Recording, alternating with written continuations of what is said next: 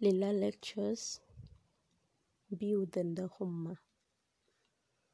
أعوذ بالله من الشيطان الرجيم بسم الله الرحمن الرحيم ربي اشرح لي صدري ويسر لي أمري واحلل عقدة من لساني يفقهوا قولي اللهم صل على محمد وسلم. الحمد لله حمدا الحمد لله كثيرا الحمد لله رب العالمين. My beloved brothers and sisters in Islam, I greet you with the best of greetings, with the most signifying of greetings, with the most dignifying of greetings. Assalamu alaikum wa rahmatullahi wa barakatuh.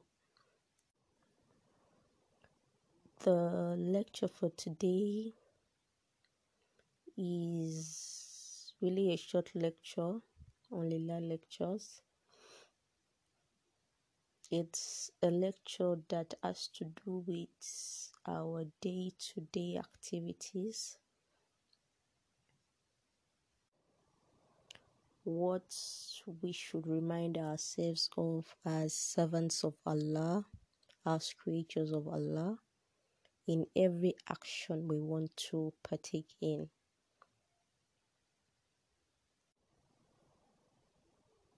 So the topic derived is who is a Muslim? Who is a Muslim?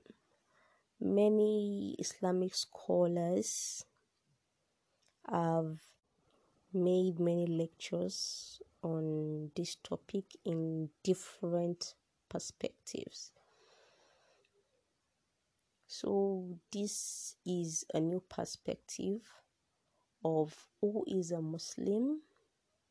I want the Ummah to concentrate on and to pay attention to. Who is a Muslim? If you are asked by your fellow Muslim, by a revert, by someone from another religion, by a young child, by someone who has amnesia, who is a Muslim? What will be your reply? If I am asked that question, I would say a Muslim is one who believes in Allah, who practices the religion of Islam. And we know what Islam is: peace within ourselves and our environment. So a Muslim is one who practices Islam by giving peace, by worshipping Allah, thereby giving peace, giving him or herself peace and those in his or her environment. And how is the peace attained? By following the pillars of Sharia, by following what Allah has ordained in his religious book, in his holy book. So we have different professions. We have what we do daily. You can be a bricklayer, you can be a teacher, you can be a baker, you can be a tailor. The essence of this lecture is for you to know that before you are any other thing, the world tags you with, you are first a Muslim. So if you're a teacher, you're a Muslim, you are a Muslim teacher. You are not a teacher Muslim. You are not a baker Muslim. You are not a welder Muslim. You are a Muslim welder. You are a Muslim director. You are a Muslim pilot and so on. So a Muslim is automatically good. The practicing Muslim is automatically good. So for you to be a Muslim doctor, a Muslim, whatever the word tags you with, you should know that you are good already in your profession. In the fact that if a parent wants a Muslim lesson teacher, not a Muslim lesson teacher, a lesson teacher for his or her word, they tell maybe the school they're organizing with, I want a good teacher for my child. A good teacher relates to being a Muslim teacher. Why? Because a Muslim is a good human. In teaching, you apply the laws of Allah. In teaching, you have the fear of Allah. You are obeying Allah. You follow his words. You follow the Sunnah. In teaching your students. The same for a Muslim banker. You obey the rule of Allah. You apply the pillars of Sharia in banking. You're a civil servant. You follow the pillars of Sharia at work. And what are the pillars of Sharia? Let's remind ourselves. The Quran, Hadith, and consensus of ulama. So the main essence of my lecture for today is for you to be a Muslim. In anything you do, you are already a professional, even if you are not certified. You are already a professional on your own. Why? Because you follow the words of Allah, you follow the pillars of Sharia, you follow the Sunnah in your actions, and this makes you unique. This is what brings you from the crowd. This is what makes you exceptional.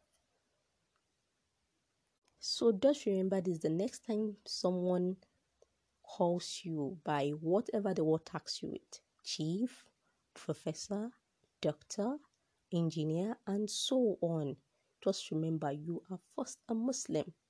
You are a Muslim professor, Muslim doctor, Muslim baker, and so on. So you obey Allah first, and in whatever action in your baking business you are going to do, you are obeying Allah. You are following the laws of Sharia. And one thing we tend to forget is, by doing this, more barakah, whatever you do, whatever your occupation is, you get aram. I say aram, I mean you get halal. You get halal sources of income. Secondly, your business or your occupation expands due to the barakah of Allah. Thirdly, you are at peace with yourself and you are more fulfilled. Fourthly, you even get more income.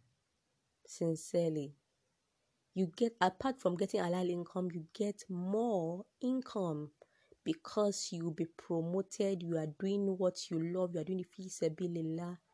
The sky is your stepping stone. This is something most of us tend to forget. May Allah accept our sayings and deeds from us as acts of ibadah. May Allah really make it easy for us in this century where corruption is a norm. May Allah make it easy for us to follow the pillars of Sharia in our daily activities, in our day-to-day life. سبحانك اللهم وبحمدي أشهد أن لا إله إلا أنت أستغفرك وأتوب إليك. السلام عليكم ورحمة الله وبركاته.